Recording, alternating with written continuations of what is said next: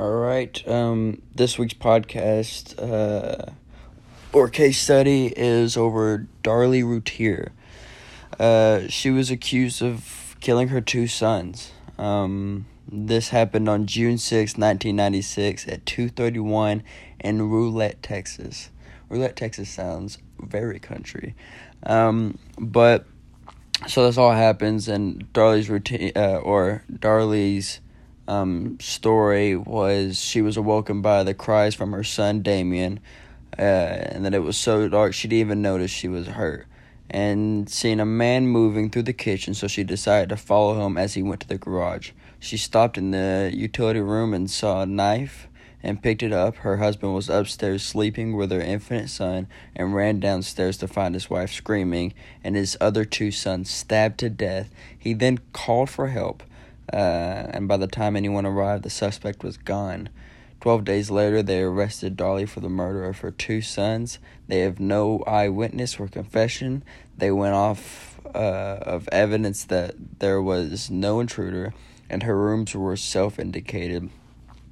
Another example that helped was she was seen at her son's graves, practically dancing over their graves with happiness. Now, this is a weird case. It's a very odd case because it shows that no one broke in. And we don't know this household. We don't know the routiers, and maybe they left their door unlocked.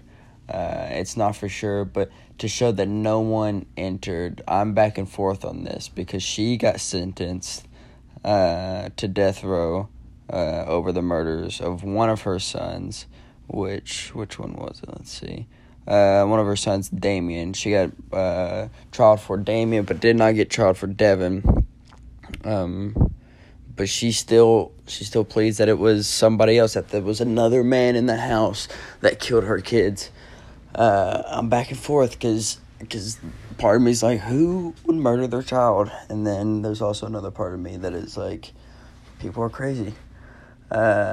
But there was no evidence showing that somebody had entered the house. There was nothing showing that somebody broke in and set this entire thing up to kill her sons and then make her come in and stage the whole death.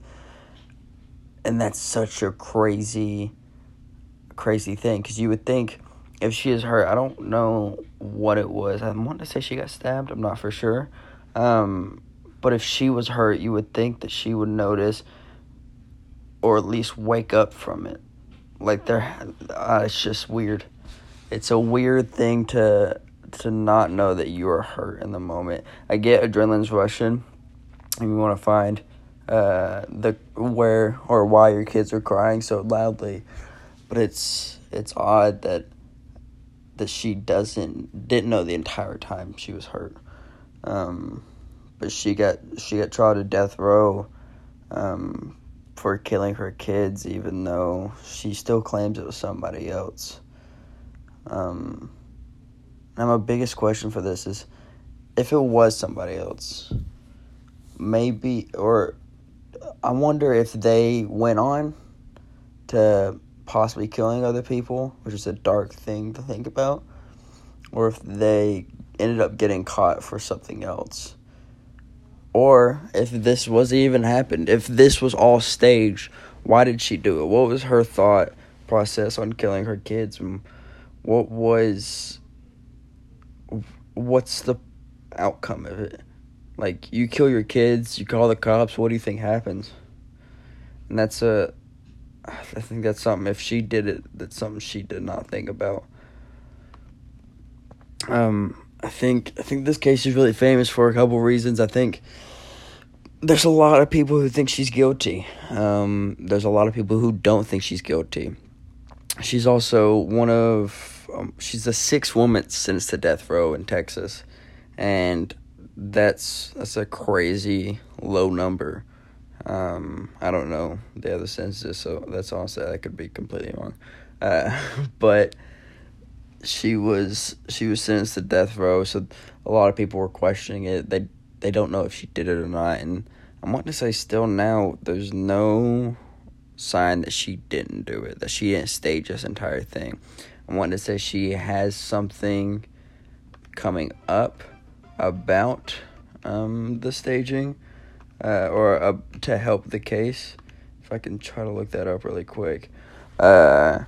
Because I want to say she has some sort of DNA, which for me, that also doesn't make sense. For her to have DNA over what had happened that night and not already have it up. So, I'm wondering, what if it was the husband? Let's take this completely out. What if it was the husband? What if he was the man walking around? I could be completely wrong. But yeah, this is a entirely weird incident. Yeah, trying to look it up, there's just so many, like, she survived this murder, or she did this.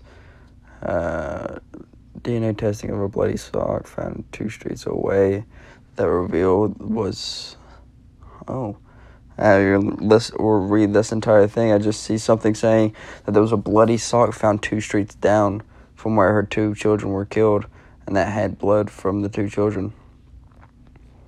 Okay, well, that's completely crazy, and I'm not going to go into this whole path. Thank you for listening to this week's podcast.